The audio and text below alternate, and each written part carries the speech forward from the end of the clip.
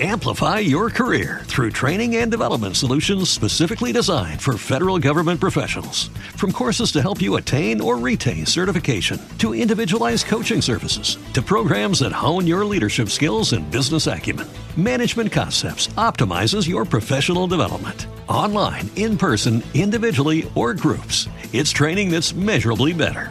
Learn more at managementconcepts.com.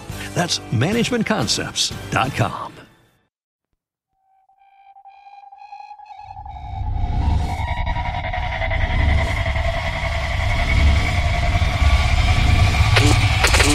Never quit.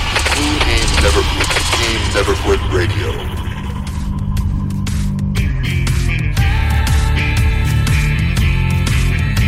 You ever think about quitting? It's the combat of life, hammering the snot out of you. Well, stand by, dig in deep, and get ready to get fired up with us. Welcome to the Team Never Quit podcast, the #1 podcast that inspires you to fight on. I'm your host, David Rutt Rutherford, here with Mr. Never Quit himself, Marcus Luttrell. Our mission is to help you embrace the suck of life, to teach you the values of working your ass off, and to interview the most hard-charging people on planet Earth. We know life is hard. It's time for you to suck it up, Buttercup, and let us teach you to persevere in every environment imaginable by sharing real-world lessons learned by those who never quit. That's right. It's time, Marcus, for us to help them defeat the negative insurgency in their lives. You fire me up. Are you ready? I'm ready. Let's roll. Let's roll.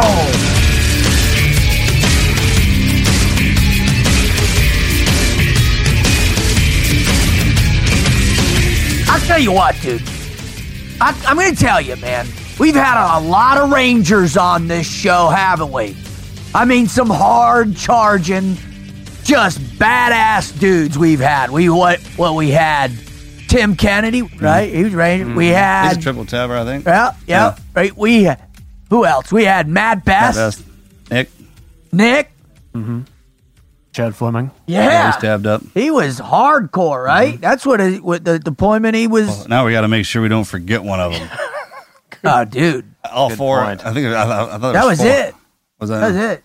Well, no, because Pat was he? Pat McNamara. He was triple tab too. Yeah, pretty sure. Yes, he was. Yep. Nick Irving. Nick, I'm so sorry, bro. God bless you, dude. Nick Irving. Nick, you're a bad dude. Don't be upset with me. So that's a pretty epic list of Ranger qualified human beings. Absolutely. And when you look at their collective efforts at what they've done, I mean, it'll blow you away. There's this funny story I got, from a senior officer nowadays, still in the teams, who out of my Hell Week class got sent to Ranger school. And on one particular thing where they were out in the suck and he was starving, he decided he had to eat. So he ran all night and found a Walmart and went into the Walmart to get some food, right? Yeah. And he's all in his camis and he stinks and he's all wet and everything. And apparently there was some dude from Ranger school in there that night and totally got busted and kicked out of Ranger school. Typical team guy move, right? I've heard of a couple of the selection courses the Army guys go to. They're in towns kind of involved as well. Yeah. So they're looking out oh, hey, what's going on? What are you doing? Oh, no, I'm in Ranger school. Really? Yeah. Wait right there. Hey, Bob, I got a PFC down here who's trying to eat my cornbread. They saw her. Oh, but my point is, Rangers are hard. All right? The Rangers lead the way. My other buddies out there, all the Rangers, man, you guys are exceptional. Anybody's got the tab. You live in a different capacity, man. The stormtroopers of the Army. And, we're bringing a guy on today, which I am super fired up. I've met him a bunch in a bunch of different places, and he's awesome. I mean, he's got that kind of inspirational story that when you hear it, it makes you look at the mirror and say, God, I'm lucky. Man. Yeah, you can, he doesn't even have to say anything. Nope. But you can look at the guy and just automatically he's gonna change your perspective. He's gonna elicit. He could potentially change your perspective, inspire you. Yeah, I love it. Well, I think what we ought to do is just jump right into a story. Can you read that thing you got over there, Wizard? Yeah. So we're talking about Michael Slitz. let's see, 14 years in the Army, obviously Ranger Ted, we talked about all that. Let's just jump down to this event where, I'll just start at the beginning. This is in his own words. The day of the attack, my unit was conducting road clearing missions. This was in Iraq. After turning around at a dead-end road, all I remember is hearing a loud boom, and then I hit the ground. At first, I was in shock. Then I looked up and could see my vehicle, but I couldn't see my men. I started to look for the vehicle, but realized I was on fire. I dropped down to roll, but my body locked up from the intense heat. My muscles just wouldn't allow me to move. At that point, I knew I was going to die lying face down there in the Iraqi dirt. I can remember screaming like I'd never screamed before. About the time I started thinking this was going to be the end, I could hear my men yelling for me and could feel the fire extinguisher hit my body. A large weight of emotions came over me, that I still had a fighting chance to live and I wasn't going to die right there. Some of the men were going to drag me away from the burning vehicle because it was on fire and the spare ammo had started to explode. But if they had, they would have killed me. Think about when you bake chicken and the skin on the meat just falls right off. Soon the medevac landed and I was rushed on board. I gave the flight medic my name and tried to give him my social security number before the medication kicked in. It would be my last memory for 4 months. Because of the nature of my wounds, they had to place me in a medically induced coma.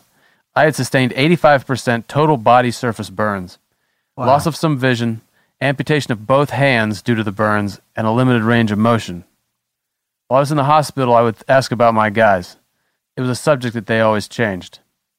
Fast forward 10 months later, I finally found out that I was the only survivor. I lost my driver, Corporal Lorne Henry Jr., my gunner, Sergeant Richard Sekenka, and my medic, Sergeant Jonathan Cadavero. It was a devastating hit. That's heavy. Mm-hmm. Yeah, following that, he went, to this date, he's gone through 80 surgeries. Oh. 80. 80, brother. Surgeries. 80. 10 months in the hospital, 6 months intensive care, 4 months in the burn ward. San Antonio? I don't know. What I do know is his eyes are the biggest thing. Yeah. Man, he's always having eye operations, dude. Yeah. I mean, they reconstructed his whole face. I mean, it's wild. You look at the progression of when he first was in to where he is now, and man, I got to give a big kudos, bravo Zulu, to his docs, man, because I tell you what, his they've done a miraculous job on him, and man, I can't wait to, Oh yeah. Man, Burns. God damn. Burns is the worst. Remember going in a burn unit and fasciotomies, 18 man. Delta? Because once they start swelling, and it's just man, it's gnarly. And I forget what. Oh, Richard Pryor stand up when he's talking about when he got burned and in the hospital, and and this is the king of comedy in my mind, dude. Trying to talk about being burned, right? And he goes, "Let me tell you something. I'm gonna put you in the tub, Rich. I'm gonna wash you. It's gonna be great. I'm gonna wash you." Like, yeah, motherfucker. I hear you. Wash me. I got it. And he goes, he hit me with that because they got to debride this every time. Every time. Got to get new skin gotta growing. Get that dead skin off there. They debride it with those sponges. Oh. And, your dermal layer, that's all your nerves. It's everything. Right. God, dog. You know what? If you're listening to this right now and you haven't seen a picture of Michael Schlitz before, you probably, if you have an internet connection, look that up real quick. Just get a picture in your mind who we're going to be talking to here. Because he is awesome.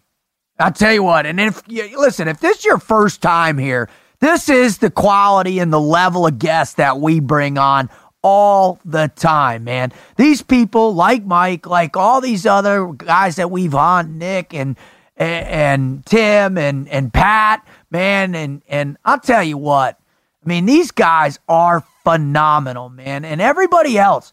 So come, I hope when you listen to this, you're going to hear something that inspires you to develop your never quit mentality, to get you in the fight like Michael is going to talk about today. And if you're coming back again, man, welcome back. Thank you so much for all that you've done for us. I mean, without you, there's no way that we would have the success that we have.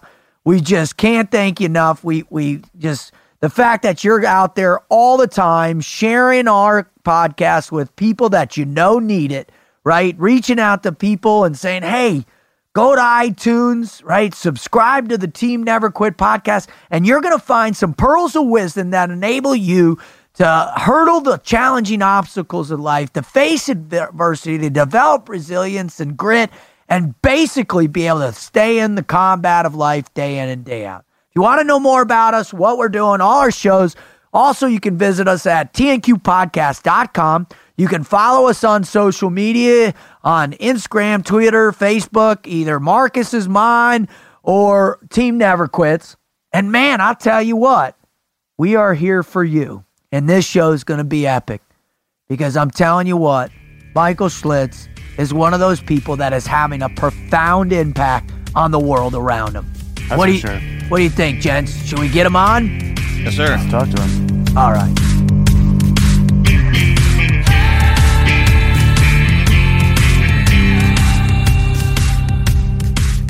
You know what the greatest thing that I've ever learned from the Rangers are, right? Because I've worked with a bunch of them, man. I've been, remember 18 Delta working with those cats? Oh, yeah. Hardest dudes at 18 Delta. Man, they were just the toughest guys. I remember John Waddell, who was in Black Hawk Down. I got to, hang out with him.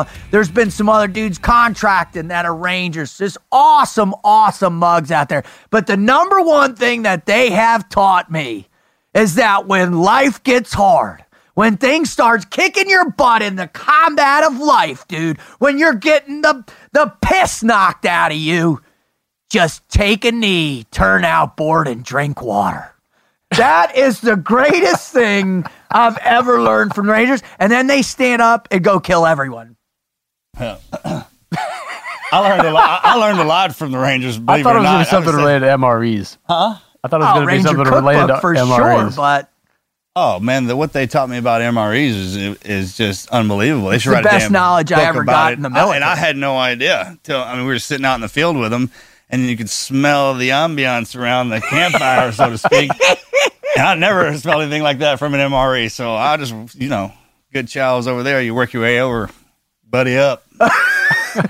Well, plus I had my last trip out overseas, man. We had some striker boys parked up next to us. And of course, they're the ones that had to come bail us out all the time. So it was a lot of fun. Well, I tell you what, man, our guest today, Ranger Tabbed, is one of the coolest dudes, hardest dudes, but the most positive dudes I've ever met in my life. All right? So stand by, you two, for something that is going to blow you away. A guy who understands truly how to find every inch of positivity out of life there is, brother.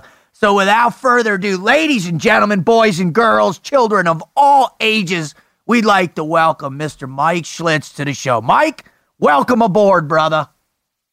I appreciate you guys having me on. It's quite the honor. Well, it's a no-brainer. I think you guys forgot one thing. I mean, you can turn out, drink water, but don't forget to rub some dirt on it, too. Well, if we'd have kept going down, we could sit there and throw them lines out all day, brother. But, yeah, rub some dirt on, get your ass back in the game. Take a wrap off. Boom. I love it, Mike. Well, we're so stoked to have you on, brother, and thank you for taking the time out of your busy schedule. And I know you're on full time with the Gary Sinise Foundation. You're out in LA right now doing some big things that hopefully we can chat about at the end of your interview. But before we get to that, you've got to go through something that you're probably pretty familiar with, but not like what we do here on the T&Q podcast. Are you ready? We're going to put you through something called the Mad Minute, brother. Do you know what the Mad Minute is? Absolutely, and I'm ready for it. Are you sure? Because this is a big deal. He's like, yeah, let's go. So I should just shut up and get at it. Called, he right out on it. All right, stand by, Mike. Here you go, Mike. Marcus, fire away. All right, hey, what's your biggest pet peeve? People who are dirty and don't shower. Ooh, stinky people? Not good. What's the first thing you do when you get out of the field? You go take a shower. I've actually witnessed guys who went days without taking a shower when you come out. Ooh, that's stinky. They're looking like they got gangrene growing on them. That's nasty. Remember those pop-up army shower tents that they would do in the beginning? Oh, where you could see the fungus floating down the little drainage ditches, dude. That's right. Yeah, I forgot about those. And I never had flip-flops. Like, I always would forget my flip-flops, so I digress. All right, Wizard, hit them up. Go. All right, this is going to take a little imagination. Are you ready? I'm We're ready. going to fight to the death. We're going to fight to the death between an 8-foot-tall chihuahua and a great white shark fighting in zero gravity. Who comes out alive? Oh, wow. I'm going to have to go with the shark. You know, I mean, that's a big ass chihuahua, but you know, that thing it doesn't have fins. It doesn't have any kind of propeller. That thing destroys the chihuahua. Oh, man. I think I'm going with the chihuahua. Yeah, I got the chihuahua too, man. Yeah. Talk about just vicious. Yeah, man, they're honoring. vicious little bastards, You ever aren't kicked they? a chihuahua? No, have you? I don't kick dogs. It's just like being on crack.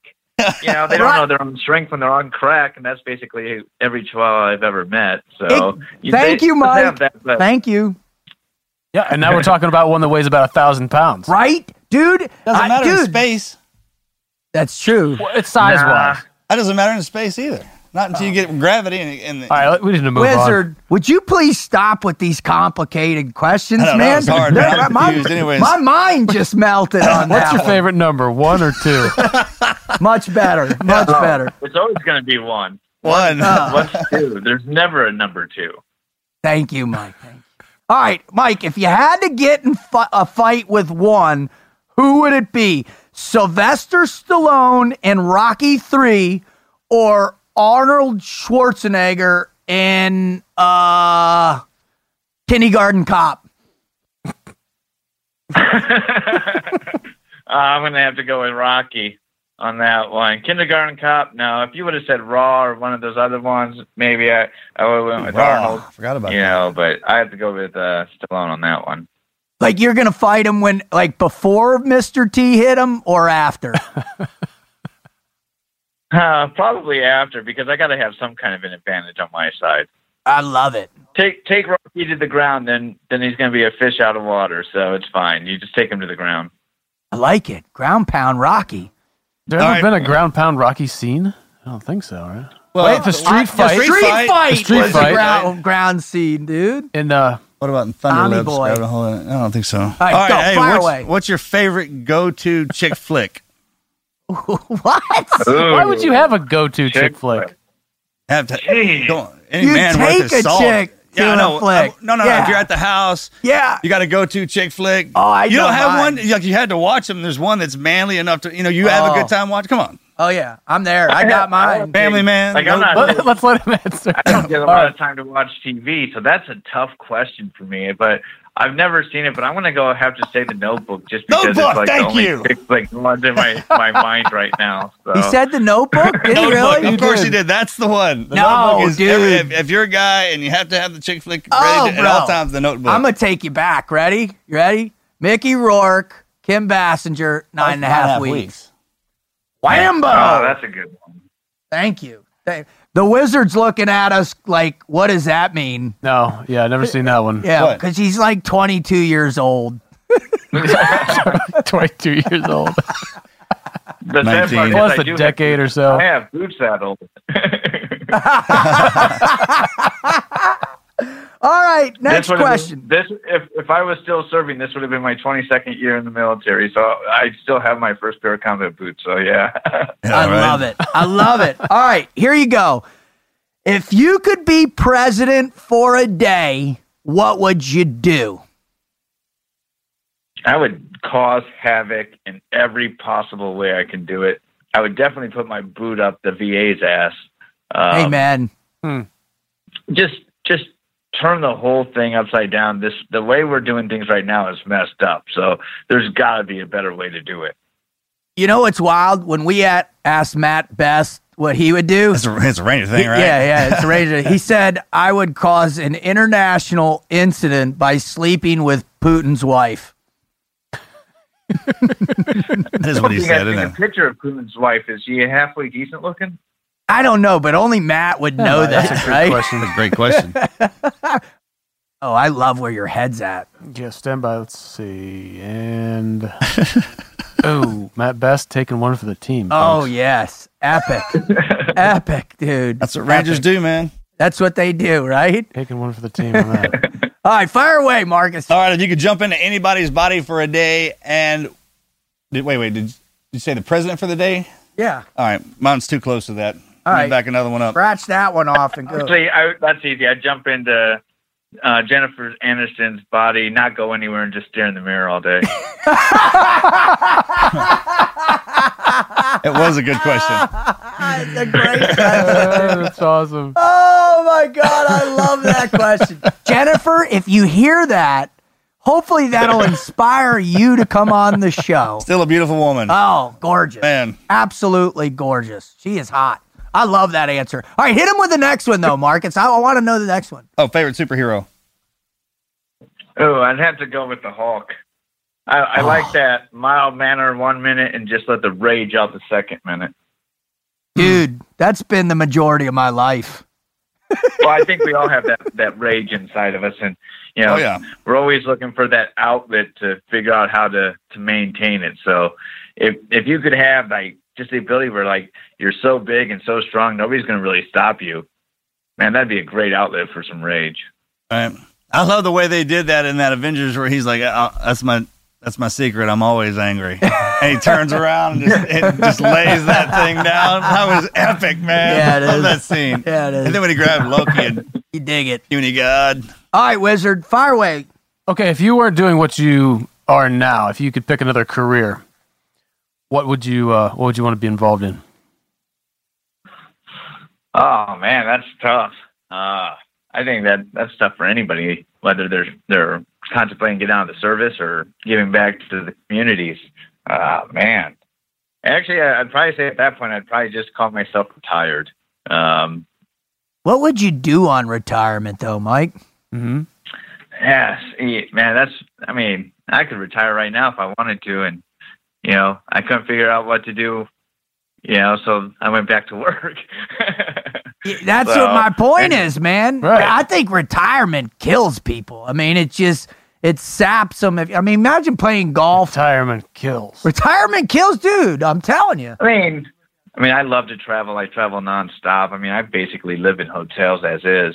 So I think with retirement, I would probably have to say I'd still travel. I'd pick, 2-3 trips a year and do them big. But There you go. yeah, that's tough. Well, I hope you don't stop doing what you're doing, Mike, because you're having a profound impact on the world around you. And on that note, I want to shift. I think the Mad Minute, you were awesome, brother. But there is a specific reason why our listeners come to this show, and that's to get inspired. And that's to have the fire in their gut stoked, to find a fuel that will teach them and help them understand that the never quit mindset is inside them. They just need that little push, that little spark. So, Mike, if you could, brother, would you please share your greatest never quit story or stories with our listeners, brother? I did 14 years in the Army before medically retiring, and got the chance to go to a lot of schools, some tough schools, and there's those moments where, it sucks, it hurts, everything about you tells you should quit, but you just don't do it. And, if you can carry some of that on into the rest of your life, I think it's really helpful. But for me, after I was injured in Iraq, blown up, lost hands, 85% burns, I had to teach myself how to walk again. And in November of 2007, my unit was coming home from Iraq, and I begged to be able to go from San Antonio up to New York to see my guys. And I was still in a wheelchair, head to toe bandages, wasn't really walking a whole lot. And I got up there, and, it was great to see my guys. But the thing that bothered me is, them seeing me in what I considered a weak state, being head to toe bandages, stuck in a wheelchair. And, you know, one of the times, you know, physical therapy, I actually had to have around the clock, and it was time to get up and walk at one point. I literally just didn't have the energy, and, you know, I was able to stand up and not take the steps I wanted. And it really pained me for my guys to see me that way. You know, you always lead by example, and, you know, your guys never really saw that, you know, side of a leader, you know, that pure weakness. And man, for me, that opened up a whole new level of motivation for me, that the next time my guys will see me, I will be walking, I'll be running, I'll be doing the next big thing, that they'll never see me in that state again. And, you know, I was only up there for 2 days, flew me back to Brooke Army Medical Center, and I just pushed and pushed through my physical therapy. And like a month later, I was able to get rid of the wheelchair. 3 months later, I took my first jog. I really just think you got to have some kind of motivation, that driving force that makes you want to do it, and then you're going to do it. Your mind is there, and there's nothing that's going to stop you. And I've seen all those guys, you know, over the years, and, you know, I'm proud to say they've never seen me in that state ever again. Wow. Yeah, absolutely. You know, one of I think the most powerful things that civilians do hear about us is the camaraderie, the beautiful nature with which we're willing to die for one another.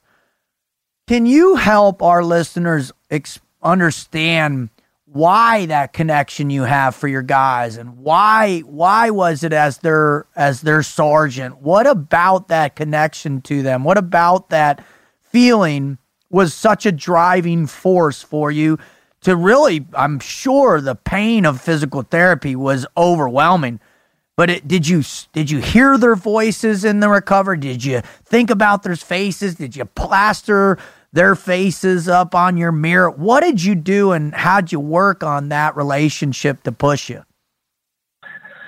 You know, there's two parts, because I did have, you know, being a platoon sergeant, you know, you have the guys underneath you, and then of course you have the leaders above you as well. And, you know, my first sergeant when I got injured was Matt Eversman.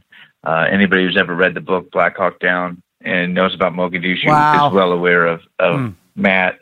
And so I had great leaders, but I had, you know, the guys underneath me were like my kids. I mean, you watch out for them, you take care of them. And anybody who has kids says, you know, the one of the worst feelings in the world would be to let your kids down.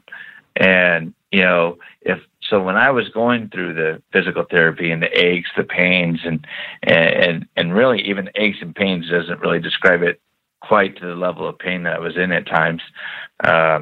You just didn't want to let those guys down. You just, you know, you wouldn't want to let them down in combat, you know, because letting them down in combat means somebody got injured or somebody got killed, and might have even been taken off the battlefield. So in life, I mean, you know, if I let those guys down, it's not quite as dramatic as being on the battlefield, but you still don't want that disappointment. You don't want them to look down on you. And, you know, you always lead from the front. So I want to be that leader. I want to be that leader who they can still turn to. And the funny part is some of my young guys now are still serving. They're well past the rank I was when I medically retired, and they still call me for advice.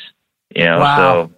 So for me, it was just always thinking about that. Let them, you know, I want to make them proud. I want them to believe in me, and hopefully provide some motivation and inspiration for them someday. That's awesome. Know, the war isn't over, you know, and the war isn't going to stop anytime soon. And that, you know, you can see all the hot spots going all over the world. We're in a terrible mess right now. And as combat continues, guys are going to continue to get injured. And God forbid any one of my guys ever get injured, or anybody I've ever been connected to through my speaking engagements and veteran events. But let's just say one of them gets injured. Hopefully they'll remember, okay, well, you know, Schlitz didn't quit. You know, if he can do it, I can do it. And you know, maybe they push through their own physical therapy or their own recovery. Can you describe, you know, where you learned that? What point in your life, and was there an early influence, an early experience, an early person, Or was there someone in boot camp or infantry school along the way, that first person that made you believe as a young member of the United States military or as a kid, man, this never quit mindset, it's essential. And that commitment to your team around you, that's the essence of existence in many ways. Yeah, when I joined the military in 1996,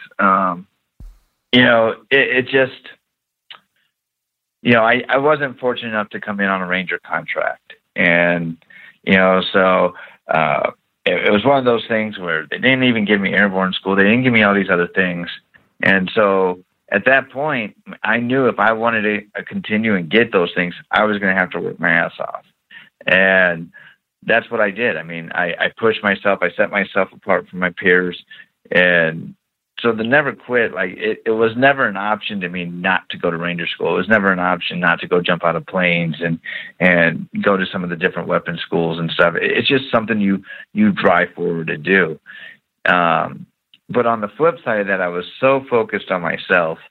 I took care of my, my teams and my squad mates and all these different things.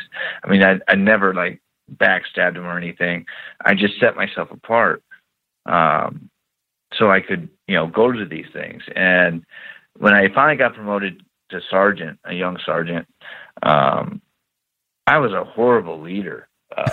Awesome. I believed in yelling and smoking and rolling by an iron fist. And flat out, I was just a dickhead. And if you talk to any of my buddies that served with me back then, they'll even tell you, man, like it was ridiculous. And wow. I remember one time, this guy pulled me off to the side, Rich Moore, and he was like, man, you don't have to do that. Like, look, you're in charge. They've got to listen to you, and you can, set dominance and you can do things, but a real leader figures out how to motivate somebody without instilling fear that motivates them to do it because they want to do it. Amen. And it totally just changed my leadership style. Not that I didn't yell at times and destroy guys, and even my guys in Iraq knew if they messed up, I was going to destroy them. But if I was yelling, then you really, really messed up. Can you talk about the first time that you actually applied that leadership style, downrange? And was there a continual evolution? Did you have to take that initial advice and really shape into your own? And when did you see that happen? I think it slowly happened. It was before I even made it overseas to Iraq. I think I kind of slowly started integrating that into my leadership style, probably about 3 years before I even went to Iraq. So by the time I got to Iraq, it was just watching out for your guys. Everything, if we got into a scuffle, going back and talking to the guys, okay, hey, you might have a dream about this tonight, but that's normal. It's okay to have those dreams and acceptance and finding your own way to deal with the things that we just did or just saw. It was just taking care of them and talking it out. It wasn't, trying to be so hard on these guys that, they felt ashamed if they had a nightmare or they felt ashamed if they were struggling with something they did or just saw. For me, it was just being human on some level.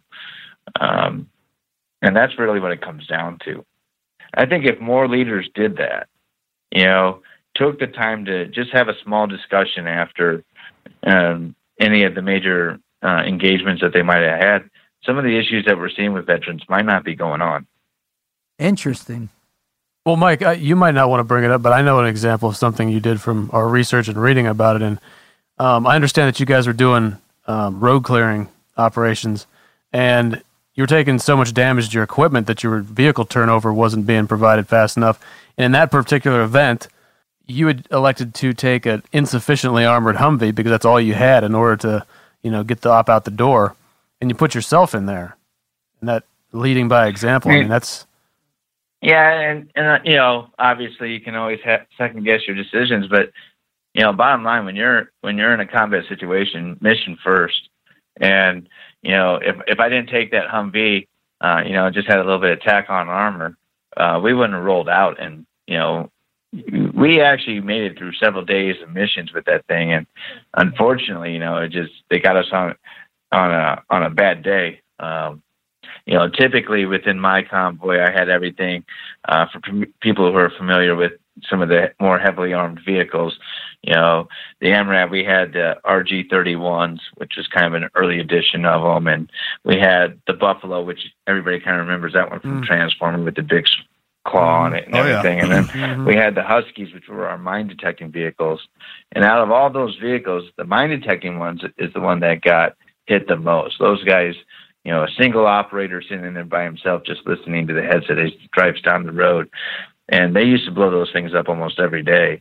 Wow. Because it was viewed as the weakest vehicle. But when you throw a Humvee and every other vehicle in the convoy is heavily armored, you're going to hit that one. And, I put it in the back with me because very seldom did I ever see rear vehicles really getting hit with IEDs. It was usually the middle vehicle to separate them or the lead vehicle to stop the convoy. But yeah, they got us good that day, that's for sure. Wow. I think, Mike, I'm sorry, but I just want to clarify. I think my point on that was that, you put yourself in a position of leadership. I mean, that's a leadership, that's a leading by example, putting yourself in that position. Yeah. That's where I was going with that. Yeah, totally admirable. Yeah. But for me, I didn't really view it that way. I just viewed it as accomplishing a mission. Amen. And for me, I mean, that's your mindset, is always mission, and I think you can make decisions unknowingly that, yes, you led by example or you put yourself in harm's way. But everybody who typically does those things, their focus at the time was mission. Sure. Wow. Mm-hmm. One of the things that, you hear a lot about, and what I really liked what you were talking about in terms of just being able to have conversations with guys downrange. Did that prepare you for what you're doing right now to have a greater capacity for dialogue for guys that are struggling, guys that are having some challenges with the internal wounds or external wounds? Because I know you do a lot of one-on-ones with people out there that have similar injuries or injuries, relatively similar situations. How do you frame those conversations with those guys now, based on what you know and what you've been through? I think combat has a lot to do with it. We all realize we've all seen and done stuff, different levels and stuff. And I don't have to have done what the Navy SEALs did or the Green Berets did to have some level of empathy within what combat is in general. And in the discussions I had with my guys overseas was great. But then also the hospital. I mean, when I was laying in the hospital, I had other injured guys coming into my room to check on me. Hey, man, I know you're probably having a bad day today, but, stay motivated. Keep at it. It gets better. And as I progressed in my recovery, going in and checking on the guys who just got injured, hey, you're probably having a bad day today, but, keep pushing forward. And, we all helped out each other. And I kind of tell a story, and it goes back to that camaraderie, the brotherhood of what we do. I went to the World Burn Conference in 2008, and it's a mix of civilians and, firefighters and military, people who had been burned. And I'm sitting in this room going through one of the sessions, and there's this woman who's 50 years old, and she's mad and hateful. She was burned when she was 4 years old. Oh, wow. So had her entire life like this. And I'm like, man, I just got, blown up a year and a half ago, and I'm already trying to go conquer the world again. How can she be so mad and so angry? And, it's 46 years later. Where's the acceptance, And so I asked her, I said, not to be rude, but how is it that I got injured a year and a half ago, and you're still dealing with these the early stages of grief and anger? And she's like, what a lot of times the people in the military don't realize is, with your injuries comes a little bit of honor. You were injured in combat. There's valor in that. And then you go to a military hospital, And it was the same for me. If I looked to my right, there was other amputees. If I looked to my left, there was other burn guys, and we all supported each other. And now you take her, she grew up in a small town where it was just her. She couldn't look to her left and right to see those other injuries, those like experiences, those people she could turn to. And then, going through school and the kids picking on her because of her looks and the different things and not having that outlet. In the military, it's true. We take care of each other. And, we can say, the bad things about the VA and different medical facilities, but ultimately, we're here to support each other. And the level of care and support we get because of that is leaps and bounds between any other community that you can see out there. Sure. Oh, hey, man, I'll tell you, the camaraderie that between the services, that comes from obviously us jiving at each other, and then you got family, the lineage, the one granddad was in one, and the son was in a different branch of service. And then obviously when we fight together, sometimes our paths cross on the battlefield, but I tell you, when we're all in the same boat as in the body shop, you get jacked up, man. You know what I'm talking about? The cash unit, that's one of them deals where that's its own team, right? And it's like a machine shop, and you get the high end cars coming in there, and everything in between. For every injury, blown wheel, bent chassis kind of deal. I was in there for a bent chassis. Anyways, but see, here's the thing: your injuries are different than my injuries. And the one that kind of gets me the most, and I get asked this a lot, or I get comments like quite a bit to me, is the guys who are struggling psychologically. And psychologically, it can be, PTS, it can be all the different symptoms that come with that. And they're like, man, I wish I would have lost a limb so I was as injured as you are. And what I always tell people is, you never want to compare injuries. It's whatever's relevant to you, whatever's impacting your life. That's what's important. So, your own pain levels, your own injuries, your own struggles that come from it, that's relevant. Amen. What I'm going through it should be irrelevant to you. But with that said, if we were to compare injuries, which you shouldn't, I always tell the guys struggling psychologically that I feel they're more injured than I am. Wow. I don't have a traumatic brain injury, TBI. I'm not diagnosed with post-traumatic stress disorder. I can articulate my thoughts. I can work. I can do all. My injuries for me are strictly physical. I got some burned skin and some missing hands, and that's pretty much the gist of it. I can figure out ways to adapt things. I can, put up shades so I'm not in the sun so much. I can add devices for my prosthetic hooks to be able to do things or figure out a different way to carry it. I can adapt almost anything. But when you're dealing with the brain and the mind, it's not as easy to adapt. You can't just put a Band-Aid on it. You just can't figure out a new way to do with it. And for some people, medicine might be the answer. For others, it might be alternative medicine. So for me, I'm like, dude, you're injured. Like, we have different injuries, but you're still injured. And, it's whoever to say out there who's injured more than somebody else. But for me, I feel the ones struggling psychologically that they have it worse than I have it. Wow. Sure, but the best part, and that's another great thing about putting us all in the same hospital, and you have the guys, whatever block or wing you're in, there's certain times we migrate toward each other, and you're right. I never compare the injuries, and there's the guys in there. My knees are. I remember one time I was sitting next to Fleming, man, and my knee was hurting so bad. I was like, oh God, man. And I look over, and he's got that look because he doesn't have one. And that's what I said. I was like, what, man? You don't got one. In the beginning, I would feel, you kind of feel bad, but we when you start to jab at each other like that kind of deal, and it brings that level of levity, right? It brings levity to it, man. And then you see that's just what it is. It's just an injury, right? It can get fixed up, get knocked back into shape, and then we're gonna go. And when you see the guy ahead of you who is busted up a lot more, and him pushing hard, well, then, man, they may be different, but they're the same. He's pushing, so am I, and they kind of progress together. And I think that's a powerful thing, man. Absolutely. And I think you can find humor in it, like you were saying with Fleming.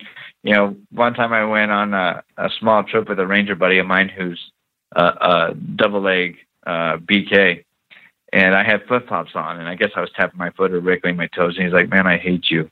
Yeah. And I'm like, okay, you know, fair enough. And then, you know, a little bit later on, he's tapping his hands on the table, just like, you know, doing the index finger tap. I'm like, "Hey, man, I hate you." I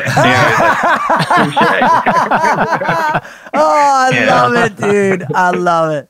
Mike, I got a question for you, and I think for our listeners out there, they're thinking in their minds, like, my God, how does this guy not have some form of post-traumatic stress? How does he create a space for himself mentally, emotionally, where he can just say, you know, I got some physical injuries, but I'm alive and I'm happy and I'm joyful with what I do for a living.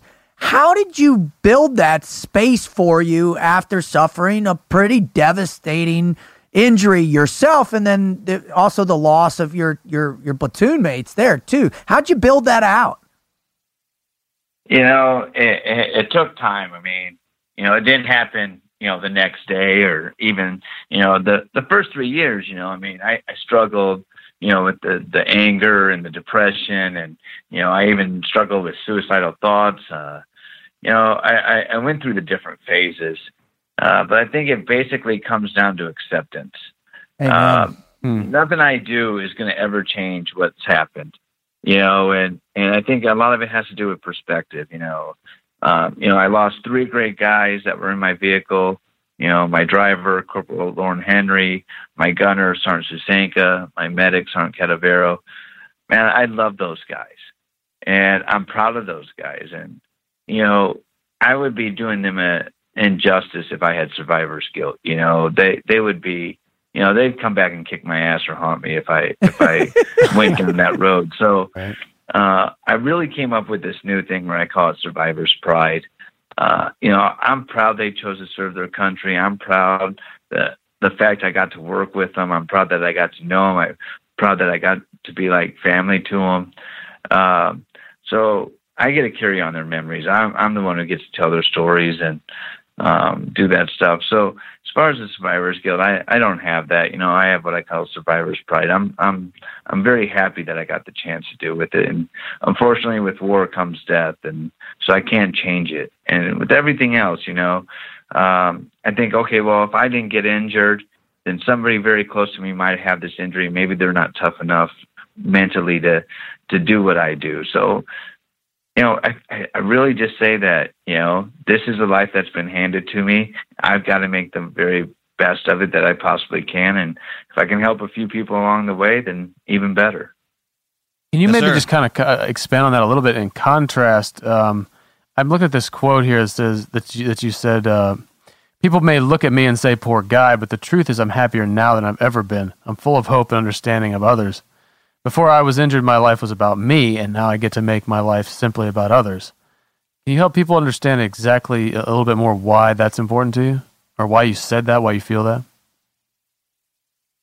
Well, you know, like, I mean, the same thing with I talked about my guys, but now giving back, you know, kind of like you said, you know, before my injury, it was a lot about me, and we can talk a lot about, you know, in the military about, you know, we're a team and we're all these different things. But, you know, one of the things that always bothered me was the term, you know, there's no I in team.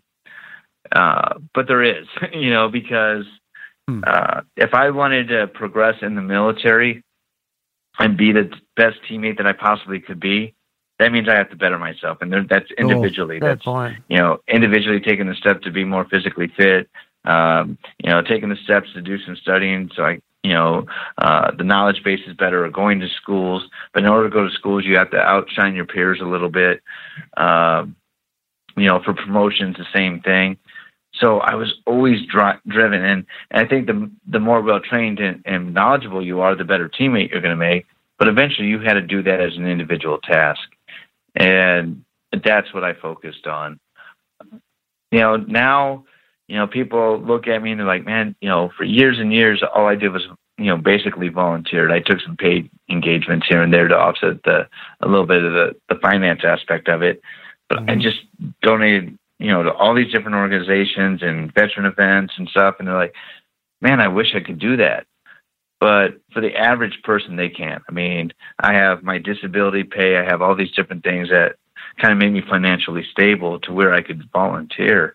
I think if people had more stability, they would want to give back just as much as I'm able to. And it's very, very rewarding to help out your brothers and sisters. And for me, that's what it's about. Very little in my life now has to do with me. I live a blessed life, Before I really came on board with the Gary Sinise Foundation, they built me a specially adapted house in Georgia. That thing is awesome, by the way. I just want to tell you, if you ever want to give me your house, I will take your house, brother. I'm very, very blessed with that home, and and then they've given me remarkable opportunities to support their missions. And now they've done it again with offering me a full-time position as a military and veteran resource manager. And man, I just love it. I mean, it keeps me close to our community. It allows me to be able to do stuff, but at the same time, I mean, you still got to be strong because there's a lot of veterans out there struggling. Obviously we all know about the suicide and drastic numbers that are ending their own lives for whatever reasons that they feel. But there's homelessness and unemployment and all these different things going on. And, because I live such a blessed life, because I don't have to worry about where I'm going to put my head down at night, I don't have to worry about where I'm going to get my next meal, I feel the next step would be to give back to our community. And so here I am today, kind of taking a step back from the corporate gig, and I'm going to go full speed for the foundation.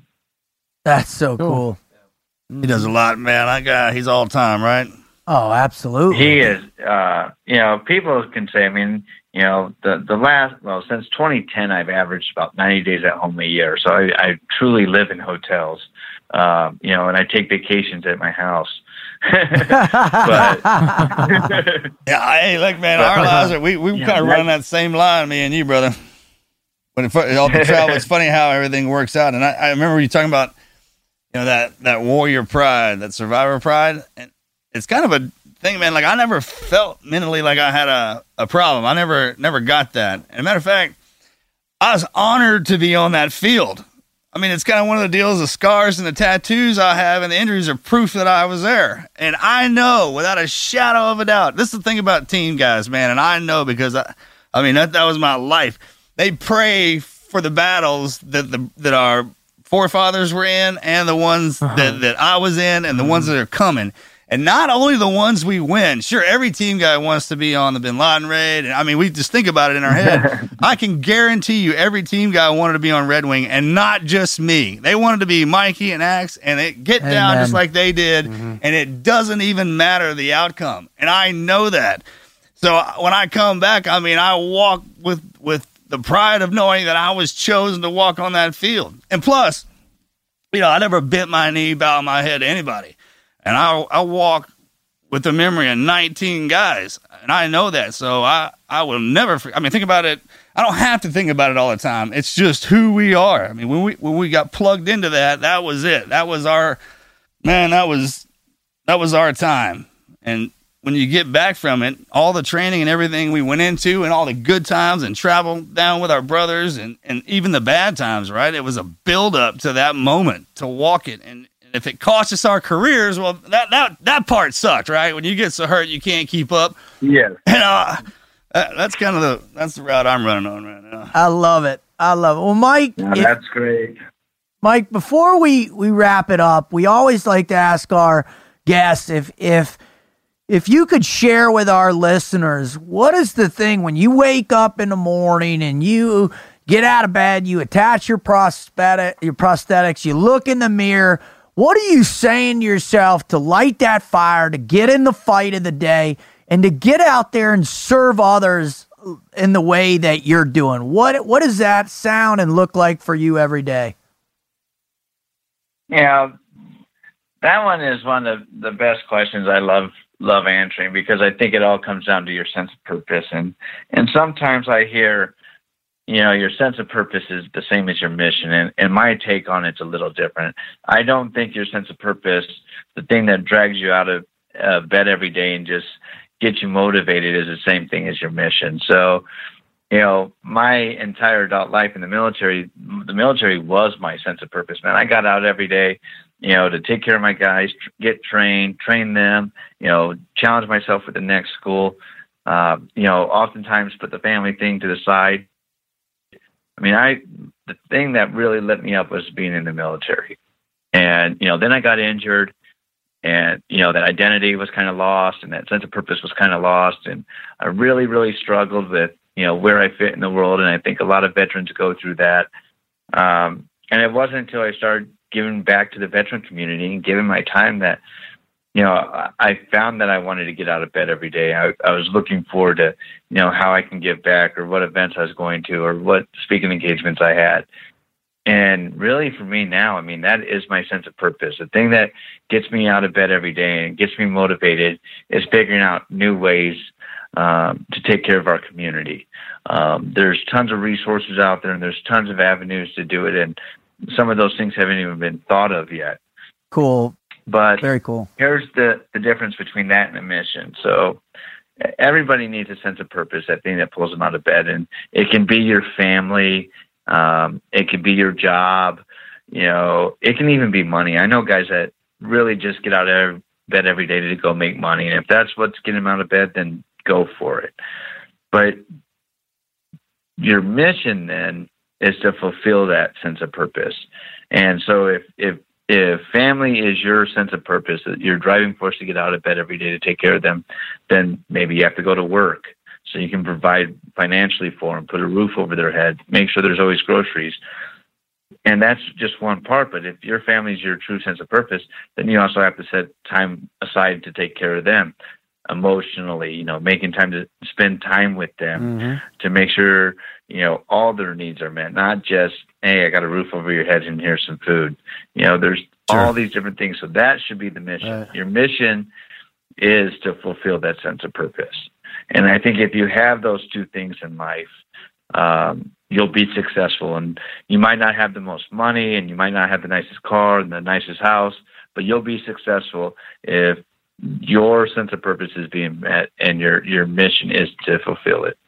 Amen. Well, that's awesome, brother. We can't thank you enough for spending time with us. Could you share with everybody what you got going on now, where people can find you and pay attention to what you're doing? How can they assist you, and where can they go find the Gary Sinise Foundation? Just give us a little dump on what you got and where they can find you. Man, the Gary Sinise Foundation is the easiest thing. I mean, it's Gary Sinise at Gary Sinise Foundation on Instagram, Gary Sinise Foundation on Facebook, Twitter. If you can't find them, then you might need to do some spell checking. But for me, Instagram is just at Michael Schlitz. On Facebook, it's Michael Schlitz, U.S. Army veteran. And again, check out all the different organizations that were mentioned: Gallant Few, Combat Wounded Coalition, Gary Sinise Foundation. They're all doing great work. Marcus, with Lone Survivor Foundation, you guys are still plugging away and in the fight. So if there's anything that we can ever do for any of you, please don't hesitate to get a hold of me again. You're awesome. Thanks, brother. Well, Michael, thank you so much for coming on, and God bless you and the work you're doing. Brother, you are a true inspiration, not only to veterans out there, to people all around, and of every demographic. And we're just so proud, man, to call you brother. Thank you, man. Thanks, brothers. I truly appreciate it. All right, brother. Take care. We're out. Good talking to you. Take care. All right, take care, guys.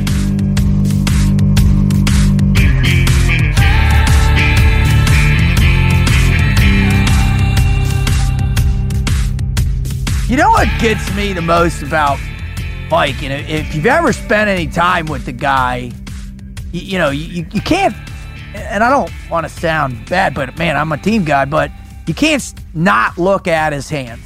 You can't not look at his burns.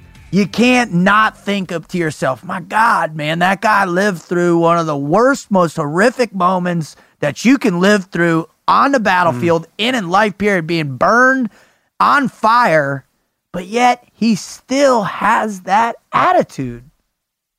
He still has the ability to infect other people with positivity, to turn light on a situation that is literally the darkest thing you could ever dream up in your life, and the dude makes you feel good. That's some gift. I don't even know. Man, it's just funny how it works sometimes because you don't, it's, should I say or should I not stare? Should I talk about it? I mean, and you never know, like you said, what kind of state of mind they're in. The person that they talked about had been grieved over it. And I never even thought about that, getting busted up as a kid like that. And then there is that difference, right? Huge. And it should be, man, check it out. It doesn't matter how you got that.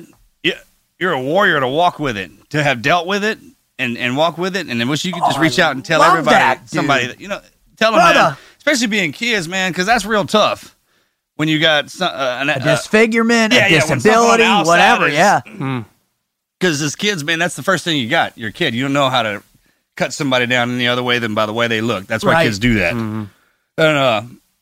But if you could tell the kid, man, it's like, hey, look, you're a warrior, just like Daddy, just like that guy right over there. If you went through that and you got that, you're gonna. And plus, it's gonna harden you up, anyways. Let's be up hands down. If you better get hard with it, And that teaches them they have a level of either security or anger, I guess, growing up. And that's insecurity or security. I'm sorry, you don't know. Right.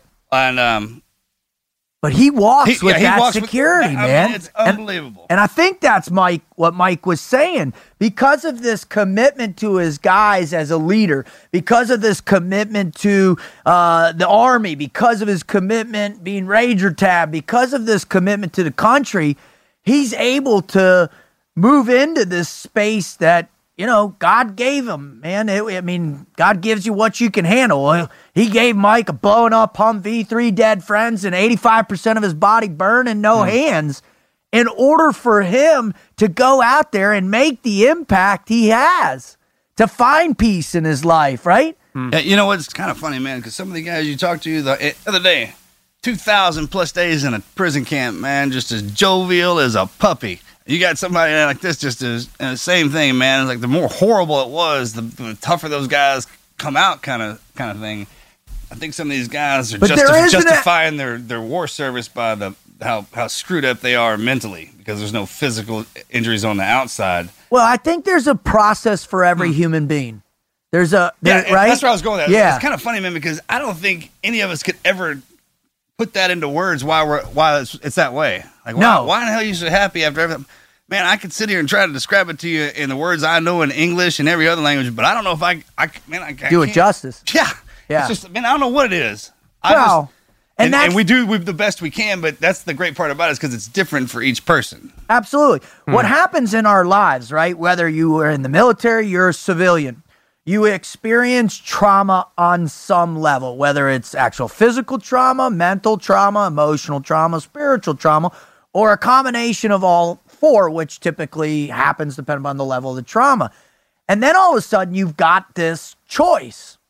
You're going to have to process all the things you process with trauma, no matter what. Some people process it fast. Some people it takes years, like that lady you talked to. Mm-hmm. The reality is, at some point, you have to get to a place where you accept it, like he talked about. That acceptance piece that he referenced, in my mind, was one of the most critical aspects about the entire thing he talked about. Absolutely. I'm telling you, when I see Mike out in public eye and I see him at functions or I see him around or I follow him on Instagram, I follow him on Facebook and all the things he does, man, you just see like he comes in and everybody's like, uncomfortable, like, oh, wow, this guy's really banged up and all. But then all of a sudden he opens his mouth. There's the acceptance. He's comfortable in his own skin, if you know what I mean. Pun intended. He's comfortable in his own skin. And that, by that measure, by people being able to see that metric in his own personality, his own psychology, it puts them at ease. And then it also, for those who aren't at ease within their own skin, they see his guy and they're like, my God, if Mike Schlitz can be comfortable, I can do it too. Whether it's a burn victim or it's trauma or it's veteran or it's abuse, whatever it may be. Exactly. And that's what makes this guy special, because he is that 1%, totally. right? And he's the shining beacon of hope and light. He can come in and have the best life and be happy and push forward, even with what's happened to him and the way people perceive him on the good and the bad, just from off the cuff because of the way he looks and the way he's been beat up, right? Not having any idea of his background. Yep. And man, that's something. It's the never quit mindset. Yeah. And hopefully if you're listening right now, you get that. Having listening to what Marcus was just talking about, having listening to Michael Schlitz on this, and if this is your first podcast with us, I hope you heard it loud and clear. Because what that is this is a community of people that don't quit. This is a place that you can come. If you're struggling with quitting, if you're struggling, you're doubting what your purpose is, you're doubting what your mission is in life, man, this is the place to come. This is our mission. This is the Wizard, Marcus, and I. This is why we're here. This is why we bring Michael Schlitz on, is to help you with your mission, either in the external world around you or what's inside your head. Well said. Yep. Mm-hmm. And we just so appreciative of what you've done and that you're here. So I just want to say thank you. I want to say thank you to Mike, to coming on. I want to say thank you to all the vets out there that are doing what Mike is doing. I want to say thank you to the Gary Sinise Foundation and everything that they've done for so many people, all the quality, gold standard veterans organizations. Thank you. And gents, man, I want to thank God, man, for giving me this opportunity. Thank Christ, thank my girls, thank my family, my friends. And I want to thank you, Wizard, and I want to thank you, Marcus, because without the two of you, we would not be able to deliver this incredible message, this incredible concept to as many people as we are, to bring these stories to help others discover their never quit mindset. So thank you, gents. Yeah, brother, man. Like, good job on filling that uniform. Hey, man. You know what I'm talking about? Good job. And thanks for coming on and sharing that and doing what you do. And for everybody for bringing us back day after day. I still can't believe it, man. It's amazing. We owe you all a lot. Everything, actually. Everything. Yeah, man, we owe you everything. So thank you for that. I'm out. Out.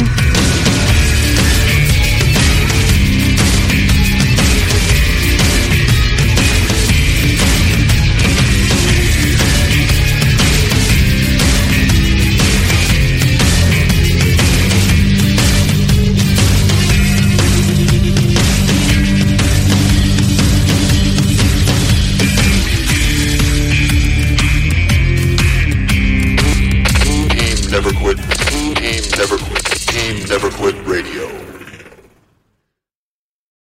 Amplify your career through training and development solutions specifically designed for federal government professionals. From courses to help you attain or retain certification, to individualized coaching services, to programs that hone your leadership skills and business acumen, Management Concepts optimizes your professional development. Online, in person, individually, or groups, it's training that's measurably better. Learn more at managementconcepts.com. That's managementconcepts.com. As humans, we're naturally driven by the search for better. But when it comes to hiring, the best way to search for a candidate isn't to search at all. Don't search, match with Indeed. When I was looking to hire someone, it was so slow and overwhelming. I wish I had used Indeed. If you need to hire, you need Indeed. Indeed is your matching and hiring platform with over 350 million global monthly visitors, according to Indeed data, and a matching engine that helps you find quality candidates fast. Ditch the busy work. Use Indeed for scheduling, screening, and messaging so you can connect with candidates faster. And Indeed doesn't just help you hire faster. 93% of employers agree Indeed delivers the highest quality matches compared to other job sites, according to a recent Indeed survey. And listeners of this show will get a $75 sponsored job credit to get your jobs more visibility at Indeed.com/podcast. That's Indeed.com/podcast. Terms and conditions apply. Everybody in your crew identifies as either Big Mac Burger, McNuggets, or McCrispy Sandwich. But you're the Filet-O-Fish Sandwich all day. That crispy fish, that savory tartar sauce, that melty cheese, that pillowy bun. Yeah, you get it. Every time.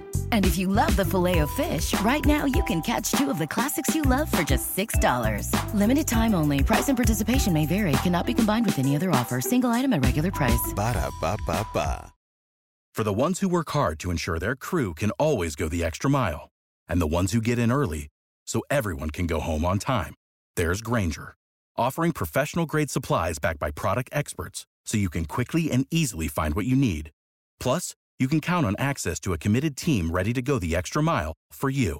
Call, click Grainger.com, or just stop by. Grainger, for the ones who get it done.